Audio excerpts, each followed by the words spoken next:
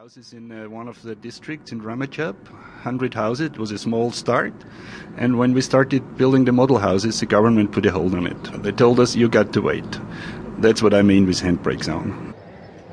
And that's Max Santner, head of Nepal's delegation for the International Federation of the Red Cross and Red Crescent Societies. Well, I put these issues to Dipender Nath Sharma. Now, he's a secretary in the Ministry of Urban Development. That means he's not elected, but he does report directly to Nepal's Prime Minister. And I asked him if the government's response 1 year on remains disastrous. I would not say disastrous, but I would say it is not up to the expectations of the people. From tomorrow onwards, we are going to, distribute this first tranche in a very, very comprehensive manner. But the government is still insisting that donor money comes through its coffers. In other words, donors cannot spend the money directly in Nepal, and that's caused a lot of problems. The World Bank, the Asian Development Bank have something like $860 million that's supposedly sitting there ready to spend, but it's not being spent. Actually, it's our experience through the relief and rescue operation, how disaster it can become if it is not coordinated by the government. And we have Haiti experience also internationally. What experience? Because the experience last year was that no government official was visible, that you were trying to tax relief material, that you were turning away Chinook helicopters in a country that is only mostly accessible by helicopter. The experience was that you did it badly.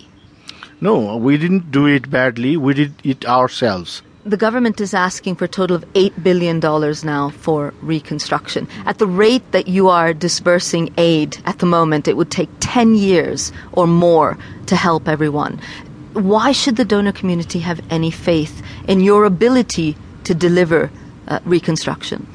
Actually, there are many issues because of which we have not been able to absorb. Our absorption capacity has gone low. Okay, so let me just put to you. You said a few minutes ago that you feel that the government should be able to coordinate all the aid money, and then you're saying that you don't have the capacity to. So this is the problem. That makes no sense. We can. Why we can't? We can, but the thing is that we were always trying to change our Procurement Act. So you didn't, but you didn't have the capacity. You didn't, and you stopped the people who did. No, let me finish. But now we have changed that for the reconstruction. We have delegated more authority to the local level. I understand that, but the practicality is that even the National Reconstruction Authority, which has only been around for 4 or 5 months, does not have the capacity, doesn't have the manpower to carry this out. So you're still in the same place as you were back in April when the earthquake hit. It's let's not put it this way. We need. Why not? It's true. Yeah. It's true that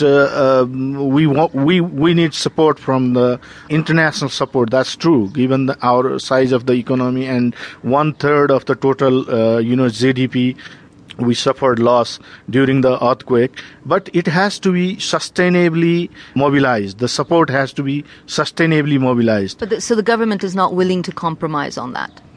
No, the government, we don't want, some donors to come and show that, okay, this... And what? House, help people? This house has been built from our money. And why not? If a house gets built, isn't that best for the person who's lost their house? That increases your dependency. But people aren't dependent now. They're living in filth and muck in the open in Kathmandu with no running water or toilets? No, that part is there, but still, we want to take this opportunity to build back better on our own. That sounds like national pride rather than practicality. That's possible also, and we can show that. You think national pride is more important than people having homes?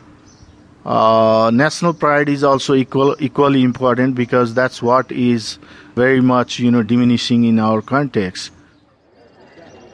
So very robust defense there by Dipender Nath Sharma of the Ministry of Urban Development here in Kathmandu.